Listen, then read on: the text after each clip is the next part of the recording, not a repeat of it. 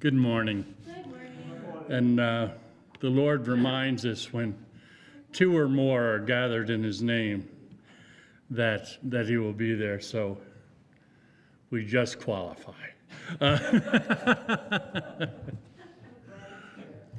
Yes.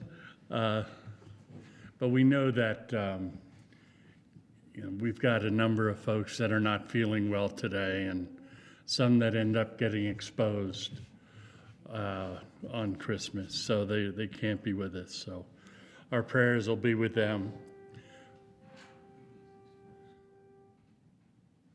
George. That's my phone. I've just got a text message. Let's open in prayer. Our Heavenly Father, we thank you for this time of year when we celebrate the birth of your Son, the coming of our Lord. So, Heavenly Father, let us remember that is the focus of our season, that the gift that you gave, that you were willing to come, make yourself into a human and live a life that was full of the same temptations and sufferings and challenges as that we all hit, yet you could still do them perfectly. Lord, you gave us the example, and we know we can never meet it, but we can always strive to try. So, Lord, thank you for that. Thank you for the gift of your Son. And may we always remember why you did that ultimately was for our saving. This we ask in Jesus' name. Amen. Let's worship our Lord. Good morning. Wow, we really are slim. Well, I'm up here by default because, Bonnie usually does this, and then when Bonnie can't read, then Linda does it, and then they called last night and said, well, since Linda won't be here because she's got a sore throat, well, then Robert will do it, and then so here I am. So this is for December 27th, and this is the Billy Graham Hope for Each Day. God's wisdom, how unsearchable are his judgment and his ways, past finding out. The end of another year is approaching, and people are already predicting what the new year holds. A year from now, most of them will probably have missed the great target. The fact is, no one knows the future except God.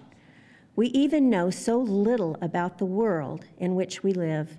No doubt scientists will continue to uncover astonishing facts about the universe, but even then, they will know only a minuscule amount compared to the total sum of potential knowledge. But God is infinite. He knows it all because he created it in the first place. We will always be bewildered and confused by what we don't know if we are honest. We don't even know our immediate future, said James. You do not know what will happen tomorrow. What should this mean? It should give us humility before God, and it should give us trust in God, who does know our futures, who works all things for his glory. You can trust all your tomorrows to him. So the hope for today, we don't need to fear the unknown or worry about what tomorrow holds. God has already seen tomorrow, and nothing is unknown to him. We just need to follow him one day at a time. Be careful, we'll take you too out of the audience.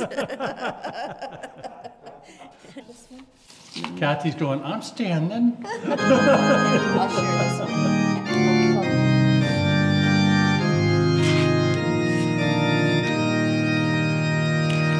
All shepherds watch their flocks by night, all seated on the ground. An angel of the Lord came down, and glory shone around. Fear not, he said, for mighty dread that seeks their troubled mind. The tidings of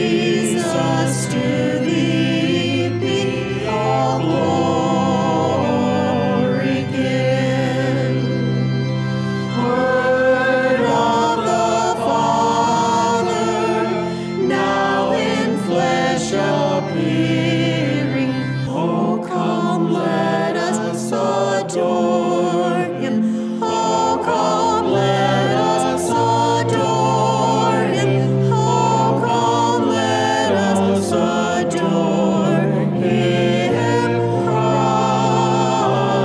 Christ the Lord. Our Old Testament scripture today comes from Isaiah 61, verses 10 through 62:3. I am overwhelmed with the joy in the Lord my God, for he has dressed me with the clothing of salvation and draped me with the robe of righteousness. I am like a bridegroom in his wedding suit, or a bride with her jewels. The sovereign Lord shows his justice to the nations of the world. Everyone will praise him.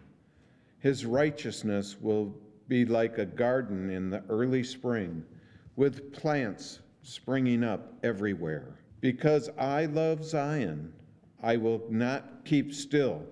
Because my heart yearns for Jerusalem, I cannot remain silent. I will not stop praying for her until her righteousness shines like the dawn and her salvation blazes like the burning torch. The nations will see your righteousness. World leaders will be blinded by your glory. And you will be given a new name by the Lord's own mouth. The Lord will hold you in his hand for all to see, a splendid crown in the hand of God. And if you'd like to stand as we say the Lord's Prayer together. Our Father, who art in heaven, hallowed be thy name. Thy kingdom come, thy will be done, on earth as it is in heaven. Give us this day our daily bread, and forgive us our debts, as we forgive our debtors. And lead us not into salvation. For thine is the kingdom, and the power, and the glory forever. Amen.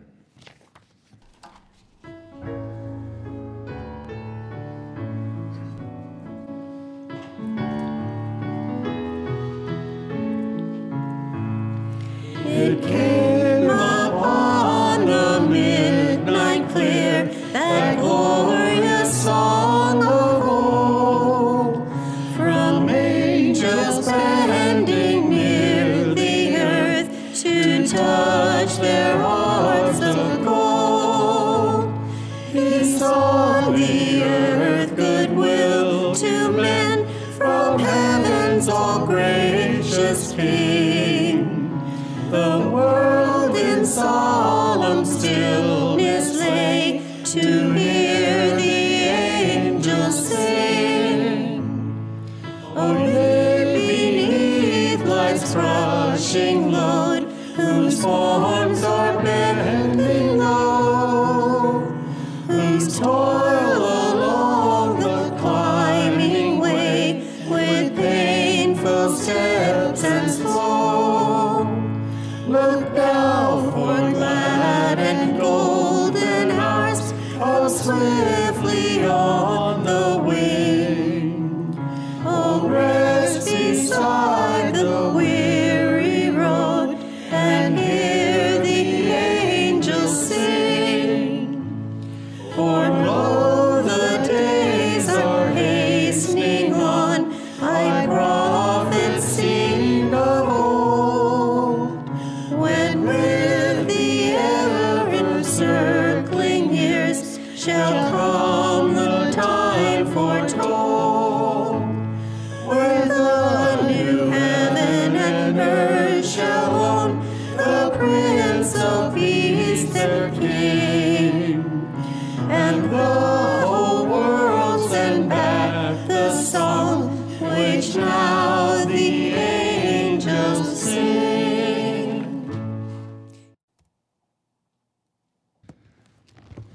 Our New Testament reading today comes from Luke chapter 2, verses 22 through 40. Then it was time for their purification offering, as required by the law of Moses, after the birth of a child. So his parents took him to Jerusalem to present him to the Lord. The law of the Lord says, if a woman's first child is a boy, he must be dedicated to the Lord. So they offered the sacrifice required in the law of the Lord, either a pair of turtle doves or 2 young pigeons. At that time, there was a man in Jerusalem named Simeon. He was righteous and devout, was eagerly waiting for the Messiah to come and rescue Israel.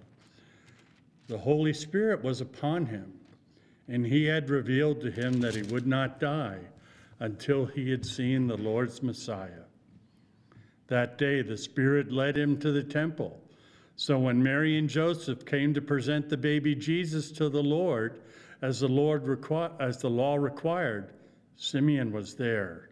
He took the child in his arms and praised God, saying, "Sovereign Lord, now let your servant die in peace, as you have promised. I have seen your salvation, which you have prepared for all people. He is a light to reveal God to the nations, and he is the glory of your people Israel." Jesus' parents were amazed at what was being said about them. Then Simeon blessed them, and he said to Mary, the baby's mother, "This child is destined to cause many in Israel to fall, but he will be a joy to many others. He has been sent as a sign from God, but many will oppose him. As a result, the deepest thoughts of many hearts will be revealed, and a sword will pierce your very soul." Anna, a prophet, was there in the temple. She was the daughter of Phanuel from the tribe of Asher, and she was very old. Her husband died when she had been married only 7 years. Then she lived as a widow to the age of 84. She never left the temple, but stayed there day and night, worshiping God with fasting and prayer. She came along just as Simeon was talking with Mary and Joseph, and she began praising God. She talked about the child to everyone who had been waiting expectantly for God to rescue Jerusalem. When Jesus' parents had fulfilled all the requirements of the law of the Lord, they returned home to Nazareth in Galilee. There the child grew up healthy and strong. He was filled with wisdom, and God's favor was on him. We have a responsive reading. Merciful God, who sent your messengers, the prophets, to preach repentance and prepare the way for our salvation, give us grace to heed their warnings and forsake our sins, that we may greet the joy of the coming of Jesus Christ, Redeemer, who lives and reigns with you and the Holy Spirit, one God, now and forever. Amen. Let us pray. Heavenly Father, as we celebrate this great gift, the gift of your Son who came, would become a man, would grow as a man, and die as our Savior. Lord, we remember this, we honor this. We know all belongs to you and that we are only given what you know that what we can handle. But you call us also to give back, to share with others that are not so fortunate. Some know you and some do not, Lord. And we want to help more people come to know you. And those, and all of us that do know you, want to know more. So, Lord, we ask that the gifts we give may be blessed and be used for the purpose of coming to know you better. This we ask in Jesus' name. Amen. Good morning. Good thing you got your seats early. Yeah, that's it. Yeah, we're distancing. The Lord is good, isn't he? It's a great time of year. I really love Christmas. I love the celebration. We had a great time with family and so on. It was really fun to be together. We haven't seen my kids since Thanksgiving, we saw them kind of at a distance, and so this was really special for us to see Matt and Kirsten. So, and the amazing thing is that Christmas is, earlier where I was shared with you about that there were 67 times that the Jesus film was shown on Turkish television on like 4 or 5 different secular stations in Turkey. And I'm always amazed that every year we would go about, we usually first part of November we'd be there.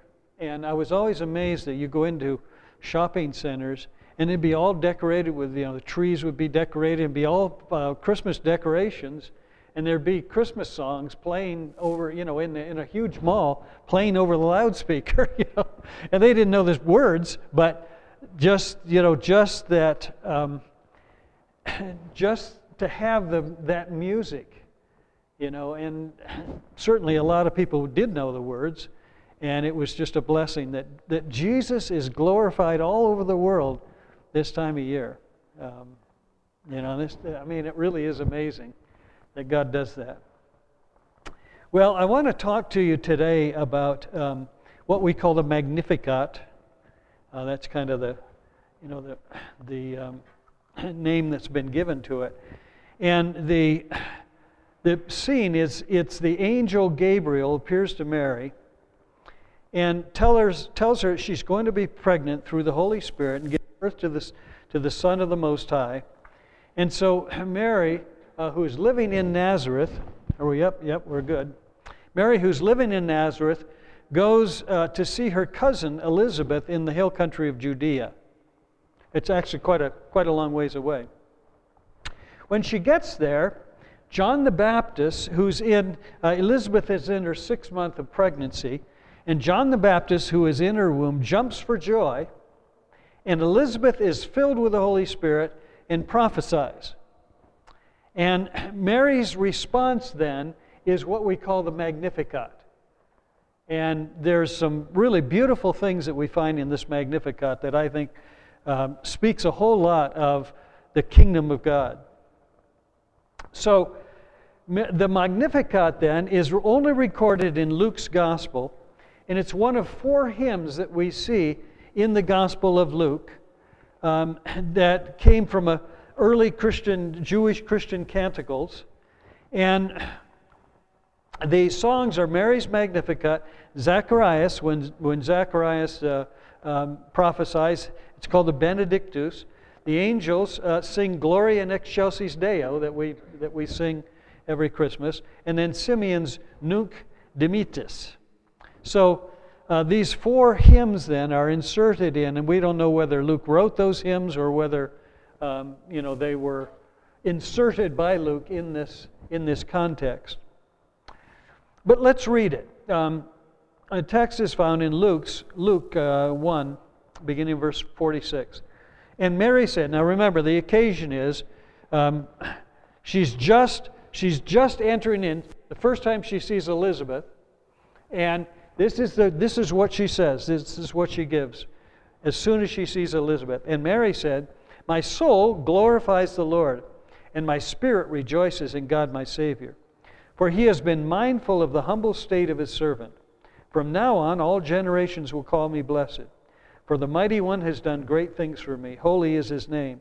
His mercy extends to those who fear him from generation to generation.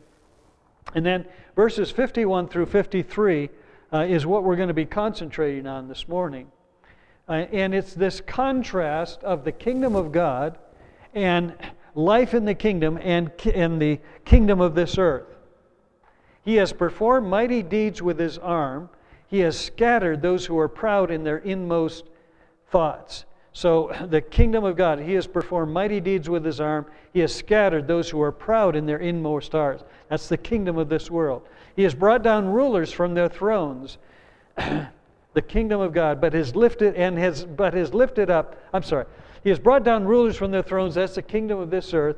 And then he has lifted up the humble, is the kingdom of God.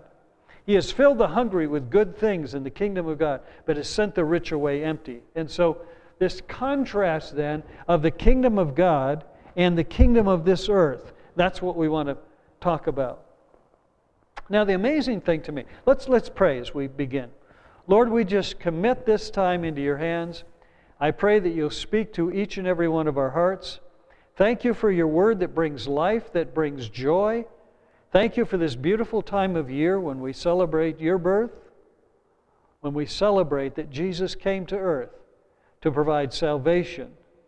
And we do pray, Lord, for this country. Father, your word will go forth mightily across this land. And we pray this morning that your word will go forth mightily in our hearts as well. And we pray this in Jesus' name. The amazing thing to me is that God, when you think about this, God entrusts the salvation of the world into a little baby. I mean, that's faith. that this helpless little baby, God entrusts that not only the salvation of this world, but the coming kingdom. Everything rests upon this little tiny baby born in a manger. To a teenage girl in the land of Israel. I mean, she had to have been pretty young. We don't know how young she was, but probably a teenager at that time. She wasn't strong or rich or influential, and yet the Creator of the universe entrusted her with bearing a little tiny baby that would be ruler of the world, the coming king. To me, that's pretty incredible. Because we see right from the beginning there was opposition to his birth. I imagine, being a small town, that there was a lot of gossip going around Nazareth at that time. And when Mary said, I've had a miraculous conception, and I'm sure that, she's engaged to be married, and she says, I've got a miraculous conception. I'm sure that the town didn't buy that. And so I'm sure there was opposition, and that may have been part of the reason that she went to see her cousin Elizabeth. And then Caesar Augustus orders a census be taken, and so Joseph and Mary have to travel to Bethlehem, which is quite a ways away. And she's in her last, right about to give birth, and she has to travel all that way. And then when the three wise men come to Bethlehem, they told King Herod that a child had been born in Bethlehem who was born king of the Jews. And so Herod lies to the three wise men, and he says, when you find out where he is, come back and tell me. And so they say, oh, that sounds like a great idea. Well, they get down there, and God speaks to them not to do that. But Herod goes into, after the Lord appears to Joseph, Joseph and Mary and Jesus go down into Egypt after Jesus is born. And then Herod goes into Bethlehem and kills all the young boys under 2 years old. So right from the beginning, and then all through the ministry of Jesus, we see incredible opposition to Jesus. From the Jewish leaders, from every which way.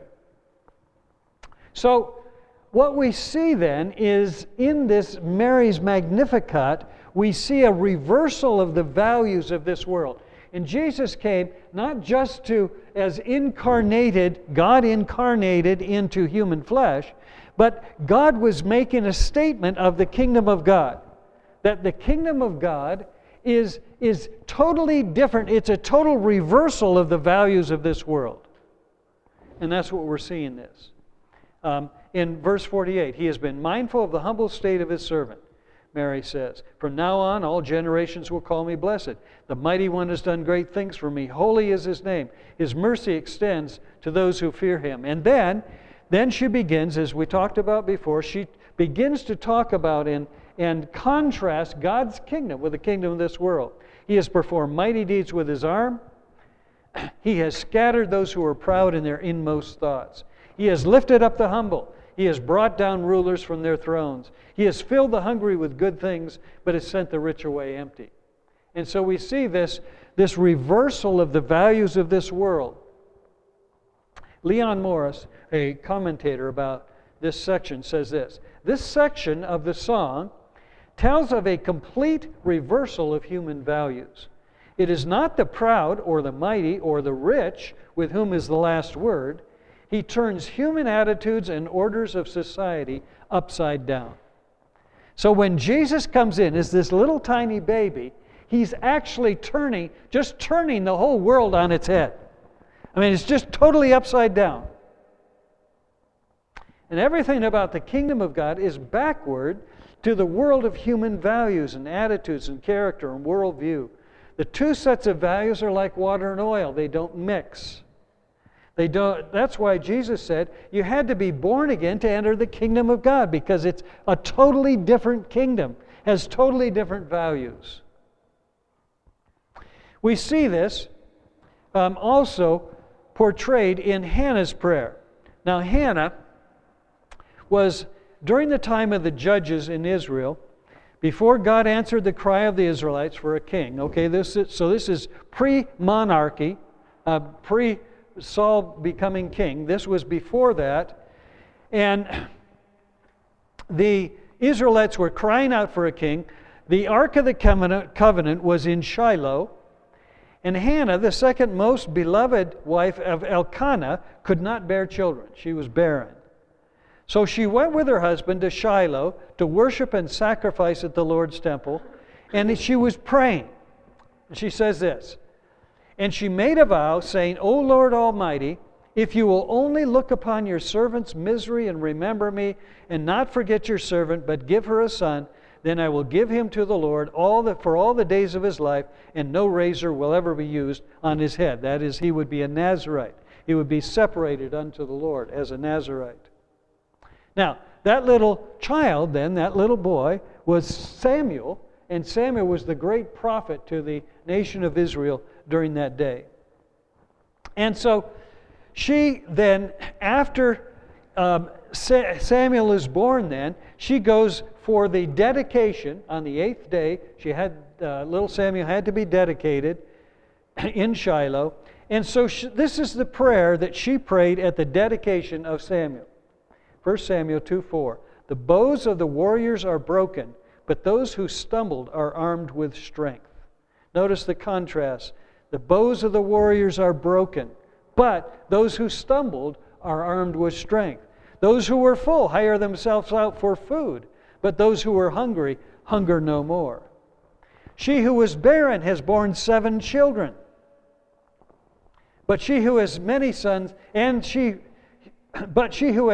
had many sons, pines away. The Lord brings death and makes alive. He brings down to the grave and raises up. The Lord sends poverty and wealth. He humbles and He exalts.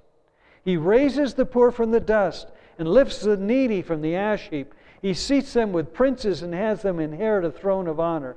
For the foundations of the earth are the Lord's. Upon them He has set the world. He will guard the feet of His saints, but the wicked will be silenced in darkness. It is not, now this is the phrase, it is not by strength that one prevails, but those who oppose the Lord will be shattered. And so the punchlines in this really are, He humbles and He exalts. God both humbles those who try to exalt themselves, and God exalts those who humble themselves. And He says, it is not by strength that one prevails. Those who oppose the Lord will be shattered. So at the birth of Jesus then, we see both this incarnation, but we also see this incredible reversal of the kingdom of God. And Jesus came in, ushering in the kingdom of God to earth, and ushering in a whole new, a whole different, a whole higher concept and values and attitudes and so on.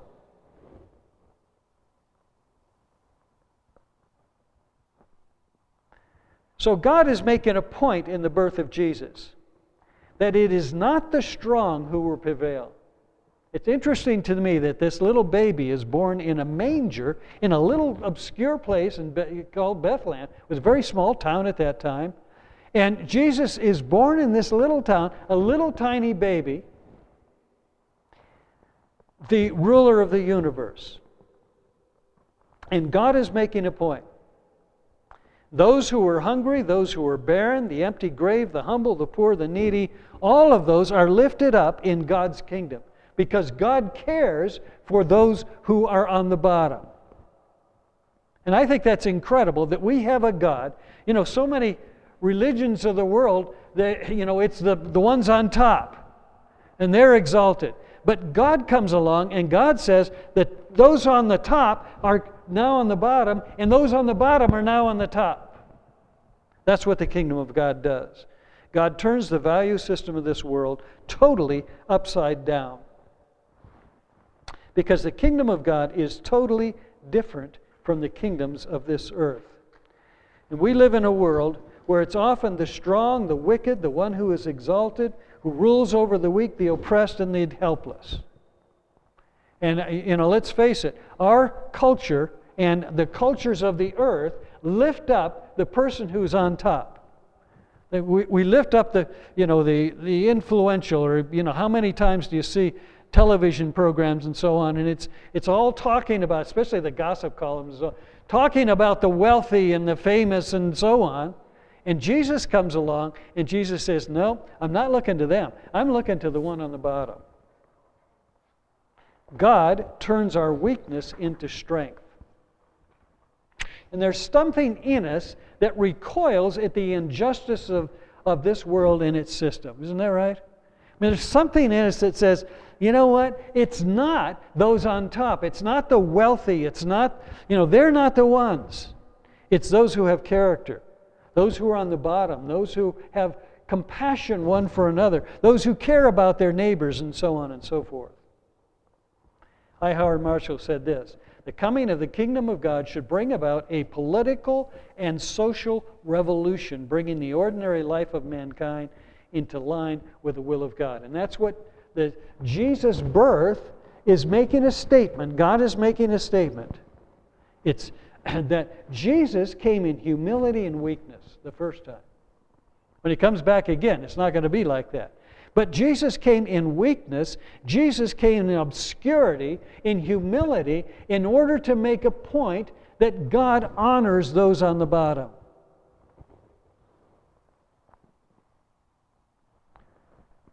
So what's the result then of this complete reversal of values in the kingdom of God? It says that entrance into the kingdom of God is not through human attainment or through religious merit, but only through faith in Christ. We enter through humility and confession of our need, not through our natural goodness. And God is making a statement that entrance into the kingdom of God is not by doing good things and being good people, so to speak. It comes through our own natural weakness. Mark 10:15, he says, I tell you the truth, anyone who will not receive the kingdom of God like a little child will never enter it. How do little children? Little children, the wonderful thing about little children is that they're just full of faith. And they're convinced that the world is the greatest place. And their parents are kings and queens. I mean, that's just how they think. And he says we've got to enter the kingdom of God like a little child, in that kind of humility, that kind of trust, that we look to God and we say, God, you are incredible. You're my daddy. Romans 10:8 says, what does it say? The word is near you. It is in your mouth and it is in your heart. That is the word of faith we are proclaiming. That if you confess with your mouth Jesus is Lord and believe in your heart that God raised Him from the dead, you will be saved. For it is with the heart that you believe and are justified. It is with your mouth that you confess and are saved. So entrance into the kingdom of God is through humility. But we also see in the kingdom of God the reversal of our thought life. God's thoughts and God's ways are totally different from our thoughts and our ways. Romans 12:2, do not conform any longer to the pattern of this world, but be transformed by the renewing of your mind. So as those who have entered into the kingdom of God, then there is a total reversal then of our thought patterns. I know when I first became a Christian, and I've mentioned this before, I had to start from the beginning. I knew nothing of what it meant to be a Christian. Because I'd grown up in church, but I didn't know what it meant. I didn't think I knew any Christians. And so when I came to Christ, I had to start from the beginning and just totally relearn as a little child. I know, I've had to learn a number of languages, and many of them as an adult, and it's really humiliating. It's humiliating. You're someplace and you're trying to express yourself, and you can't think of the words, and so you've got to humble yourself. Well, in that same kind of way, in the kingdom of God, we've got to start all over again. It's like we're going into a foreign country, isn't it? How many of you have, been in other countries, spoken in other languages, and so on? All right. Yeah, it's hard. And I think of the entrance into the kingdom of God and learning in the kingdom of God the same way. We go in as little children. We don't know anything. Isaiah 55. For my thoughts are not your thoughts, neither are my ways your ways. Your ways, my ways, declares the Lord. As the heavens are higher than the earth, so are my ways higher than your ways, and my thoughts than your thoughts. So not only are the thoughts of God different from ours, but they're higher. Much of this world, there's, it's very popular these days that, your truth is your truth and my truth is my truth. And, and we all value systems and all thoughts are on an equal plane. And in God's kingdom, God's thoughts are higher than our thoughts. They're better than our ways. His ways are better than our ways. And so we are not only replacing thought patterns, but we're replacing them on a higher plane.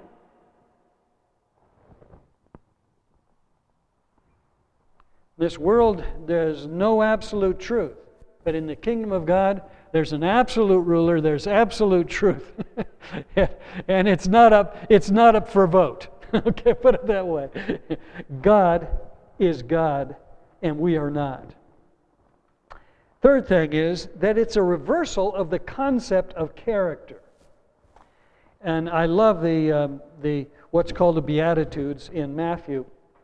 And this is the Sermon on the Mount. This is the first part of the Sermon on the Mount. Blessed are the poor in spirit, for theirs is the kingdom of heaven. Blessed are those who mourn, for they will be comforted. Blessed are the meek, for they will inherit the earth. Blessed are those who hunger and thirst for righteousness, for they will be filled. Blessed are the merciful, for they will be shown mercy.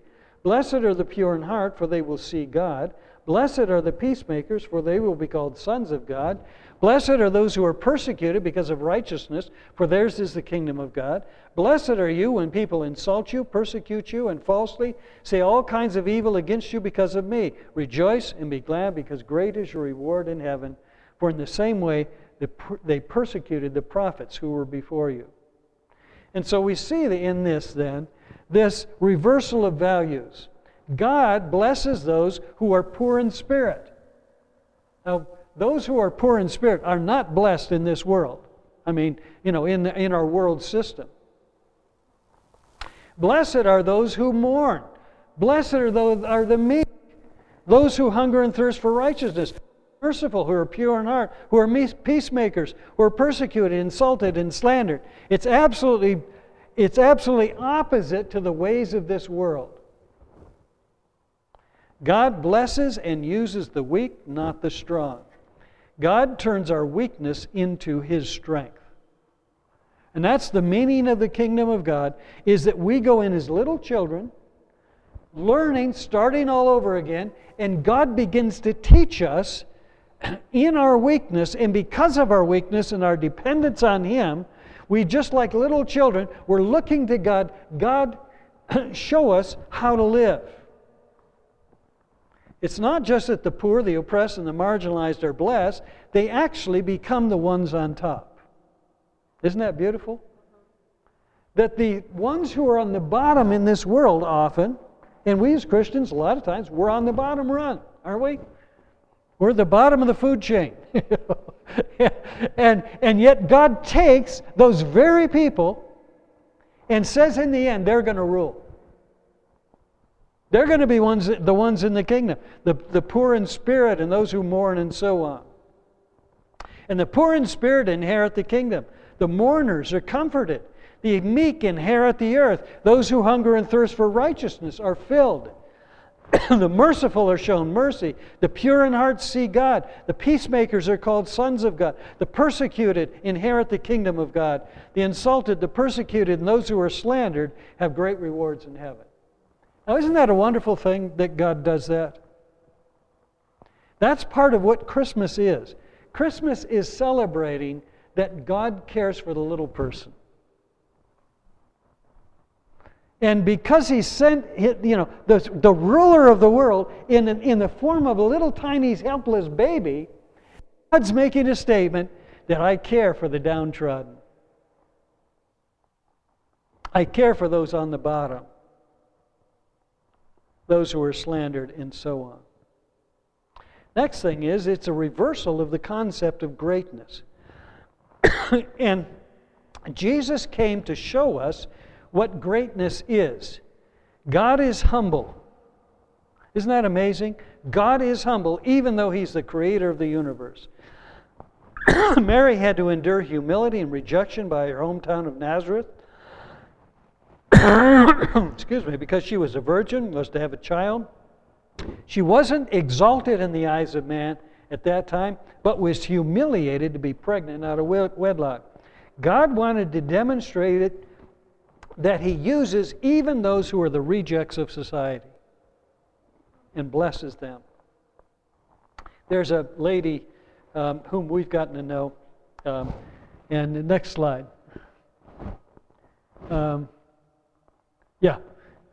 And her name, she calls herself Ushukablysa. And Ushukablysa, which means it's the older sister of light. It doesn't make much sense in English, but that's what it is in Turkish. And she's a girl she was born in Istanbul, Turkey, raised in a Muslim home. She entered college when she was 16 and earned a bachelor's degree in literature, followed by an advanced business degree. She was working in high-ranking executive positions for some of the largest corporations in Turkey, traveled throughout Europe, but the problem was she had a lousy marriage, and she had a husband who was abusive and was very violently abusive to her. So she finally realized that she had to flee, and so she fled to the U.S. and to get away from her husband after he had tried to kill her. After years of struggling to start her career all over again in a foreign country, failing in many areas of her personal life, she fell into a deep depression and became suicidal. And she went from up here to way down here. And she was suicidal. She was thinking of taking her own life. And she tells her story. And she says that she was, at one point, she was in a car, and I believe it was with another man here in America. And she realized that she just had to get out. And so she got out of the car and started walking down the freeway. And she was just totally suicidal. She thought her life was over. It was all done. And she's walking along, and some guy pulls up in a car and says, "Get in." And she says, "Sure, I don't have anything to lose." She gets in. Well, it turns out the guy's a Christian, takes her home, and her family starts to minister to Ushukablysa, and she becomes a Christian. And so she went one day from planning to end her life, and she had a personal encounter with Jesus Christ. And she received supernatural healing, redemption, and her life began to change radically. And so she began to, she said, "I'm going to devote my life to Jesus. I'm going to do whatever Jesus wants." And this woman has been used mightily in Turkey, has just over and over again. She has a television program that she, and it's a call-in program, so she shares her testimony or so on, and then people call in, And people just left and right are coming to Jesus Christ through a shikablasit. This girl who was suicidal at the bottom, and God has brought her up and lifted her up and exalted her so that when she goes into Turkey, it's like everywhere she goes, she's a rock star throughout the whole country of Turkey. It's really amazing. She actually ended up marrying an American guy, and we've met her a couple times. And but what it shows us is how God uses the very, the humble. God uses those on the bottom in a mighty way. That's just the way God does it. So what we're saying is God can use you. We're all, there's none of us mighty and noble and so on. God can use us. Philippians 2:5, your attitude should be the same as that of Christ Jesus, who being in very nature God did not consider equality with God something to be grasped, but made himself nothing, taking the very nature of a servant, being made in human likeness, and being found in appearance as a man, he humbled himself and became obedient to death, even death on the cross. So Jesus' poverty, insignificance, obscurity, God uses that and makes that very person, in the end, will be the ruler of the whole universe. Not only that, but the whole concept of spiritual growth is turned on its head. We grow in Christ through admitting our weaknesses and asking God to show us how to live. We grow through discovering that it is God's mercy, not our goodness, that enables us to grow to become more like Him. So we come to Him in desperation, really. Let me read this quote. I love this. This is My Utmost for His Highest. How many of you have read through My Utmost for His Highest? Oswald Chambers. You haven't? I'd recommend it for this year. You can get it on, you can get it on Amazon or wherever. But a marvelous little devotional, 365 days of what Oswald Chambers has to say. And he says this, I will give my life to martyrdom. I will dedicate my life to service. I will do anything. But do not humiliate me to the level of the most hell-deserving sinner and tell me that all I have to do is accept the gift of salvation through Jesus Christ. We have to realize that we cannot earn or win anything from God through our own efforts. It's not through our own efforts that we become, quote, good people. We must either receive it as a gift or do without it. The greatest spiritual blessing we receive is that when we come to the knowledge that... the greatest spiritual blessing we receive is when we come to the knowledge that we are destitute. And I think this is not only in our initial entrance into the kingdom of God, but it's in every stage of growth. We come to the place where we're destitute, where we say, I can't do it. I need you, Jesus. And then we can begin to grow in that area. Until we get there, our Lord is powerless. He can do nothing for us as long as we think we are sufficient in and of ourselves. We must enter into His kingdom through the door of destitution. As long as we are rich, particularly in the area of pride or independence, God can do nothing for us. It is only when we get hungry spiritually that we receive the Holy Spirit. The gift of the essential nature of God is placed and made effective in us by the Holy Spirit. He imparts to us the quickening life of Jesus, making us truly alive. He takes that which was beyond us and places it within us. And that's our power, is that we have Christ living within us, and because Christ lives within us, we can begin to grow. So, what does this mean to our lives today? Well, the first thing is you don't have to be strong. All right? God did not call us to be strong. God called us to be weak in dependence upon Him. It's like that little child that we were talking about earlier. And that little child is strong because he or she is in Daddy's lap. And she's only as strong as Daddy is And we are only as strong as our daddy is. And we have to learn not how to be strong people, but we need to learn how to depend upon the one who has ultimate strength. The weak are exalted. Jesus takes us just as we are, in our weakness, with all our faults. We enter the kingdom of God through destitution, not through achievement, religion, or perfection. So God doesn't call us to be religious people. God calls us to depend upon Him, to trust in Him, to believe in Him, to put all of our weight in Him.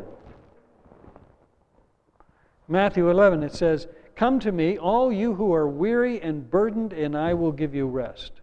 That's the key to growing in Christ, is that we come to Christ, we who are weary and burdened, and we seek the rest of Jesus Christ. "Take my yoke upon you and learn from me, for I am gentle and humble in heart, and you will find rest for your souls. For my yoke is easy and my burden is light." We don't continue through religion. We grow through humility and trust. I think it's interesting. All the Billy Graham crusades, they would always end, what was the last thing in the Billy Graham crusade? Go ahead, tell me. Last thing was George Beverly Shea singing "Just As I Am." Remember that? Yeah. Remember? And they all ended the same. It was always George Beverly Shea, and it was always "Just As I Am." And I was thinking about that as I was preparing this sermon, that Billy Graham's making a point. That we come to Christ not in strength, but we come in weakness. We grow in Him not through strength, but through weakness, dependence upon Him. Well, let's go back to our text. And Mary said, "My soul glorifies the Lord, and my spirit rejoices in God my Savior. For He has been mindful of the humble state of His servant." What did Mary have? She had trust. She said, "I'm nothing. From now on all generations will call me blessed. For the Mighty One has done great things for me. Holy is His name. His mercy extends to those who fear Him from generation to generation." What God wants from you is your dependence upon Him. 1 Corinthians 1 says, "For the foolishness of God is wiser than man's wisdom, and the weakness of God is stronger than man's strength." Brothers, think not of what you were when you were called. Not many of you were wise by human standard. Not many were influential. Not many were of noble birth. But God chose the foolish things of this world to shame the wise. And God uses us, the foolish people of this world, the weak people of this world, to shame the strong. He chose the lowly things of this world, that's us, sorry folks, and the despised things, and the things that are not, to nullify the things that are, so that no one may boast before Him. So the good news that we celebrate at Christmas is yes, the incarnation of God becoming man, but also God making a statement that it's the person on the bottom. He loves us not because we're strong, not because we're mighty, not because we're rich. He loves us because we come to Him in dependence. Lord, I need You. And we seek greatness in the kingdom of God through humility. Jesus didn't come in strength, but in weakness. He didn't come on a white charger, but on a donkey. He came in weakness so that He could redeem those who are weak, discouraged, downcast, and poor in spirit. He reached down to us. He took up our sins on His shoulders. Jesus didn't come in strength because He came to those who are weak. He can identify with those who need a Savior who is both triumphant and slain. He triumphed through His weakness. The event of His humiliation became the springboard for His triumph. The cross led to the resurrection. And that's what we have. That's the message that we have to give to this world, is that it's not your strength. Jesus didn't come to call us to be religious, to be good religious people. God called us to depend upon Him, to trust in Him, to love Him, to have faith in Him who is strong. And the good news is that in the end, He does come on that white charger. And those who are weak and those who are humble and those of us who are on the bottom, We're going to rule the nations. Isn't that incredible? We're going to be on top. But it's not because we tried to climb up there. It's because we depended on the one who in humility came to this earth. The kingdom of God was ushered in through Mary, a teenage girl in Israel who became miraculously pregnant. Her son Jesus came as a humble, gentle Lamb of God. The humble Son of God came to those who will humble themselves, admit their weakness, accept the gift of salvation by faith. That is the message we have to take to this world. It's not your strength, it's your weakness. Thank you.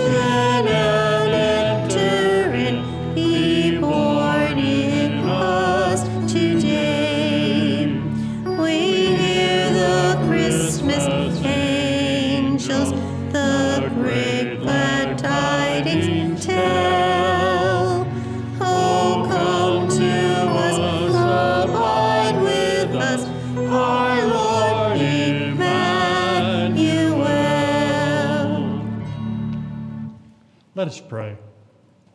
Our Heavenly Father, for all that you've done, we thank you for giving your Son. We know that you look to the humble, that we cannot really come to you unless we come to you as a child, with faith and trust, and knowing that you're there, Lord, that you will be there, you will protect us, you will guide us, you will lead us, Lord. So let us be those children. Let us be those young ones, young again. We may see you and trust in you as you would have us do. This we ask in Jesus' name. Amen. God be with us till we meet again. By his counsel's guide uphold you, with his sheep securely fold.